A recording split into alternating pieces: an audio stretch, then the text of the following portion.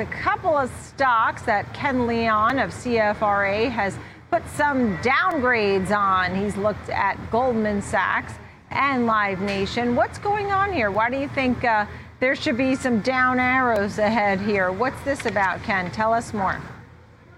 So we're looking ahead not only to the rest of this year and 2023, and we really see a more challenging outlook. In the case of Goldman Sachs, and this stock was up 18% since the middle of July.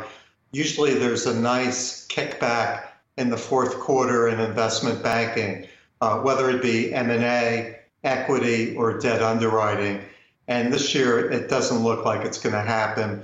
We also have a really bearish macro environment global for Goldman Sachs investment banking.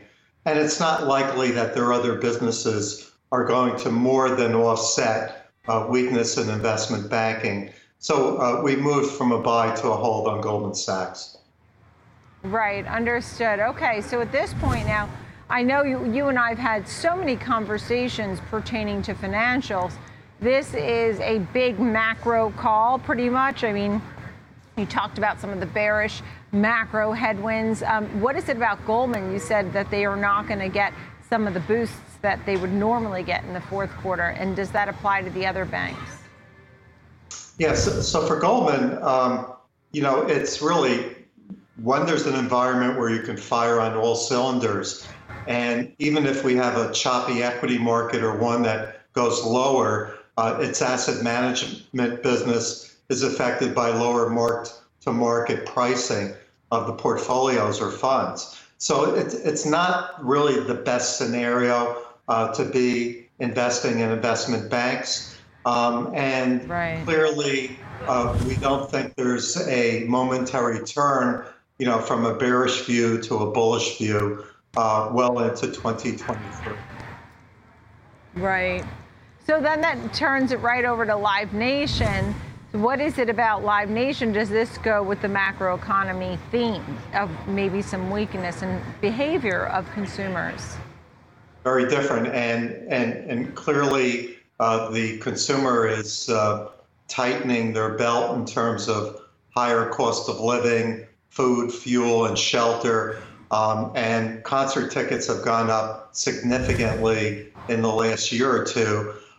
This was a buy. It's now a hold recommendation.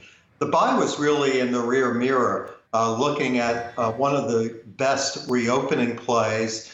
And we certainly saw that for Live Nation in the first half of this year with strong ticket orders. In many cases, it's deferred revenue. It's over $6 billion. For events that take place later this year, early next year.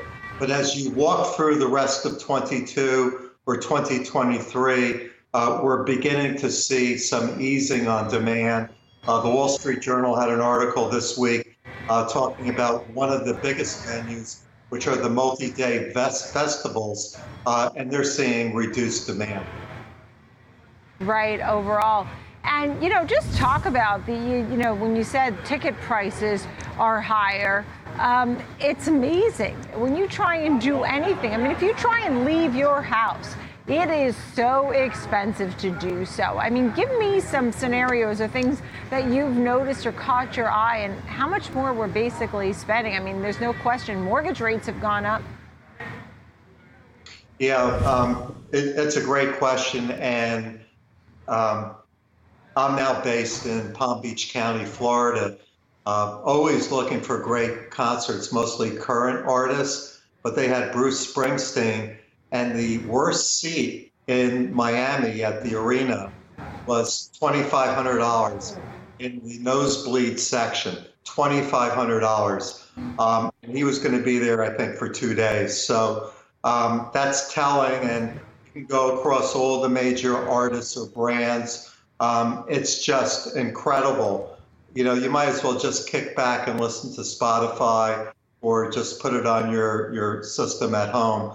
Concerts are just so expensive. Yeah, it really is so expensive. That gives just that bit of color, shows how expensive things are. Now, I'm from Long Island, so I would prefer Billy Joel over Bruce Springsteen, right? We have that Long Island, New Jersey thing, but they're both great. Thank you so much. Ken Leon, nice to see you as always. Enjoy the weather there. Global Director, Industry and Equity Research at CFRA. Thank you.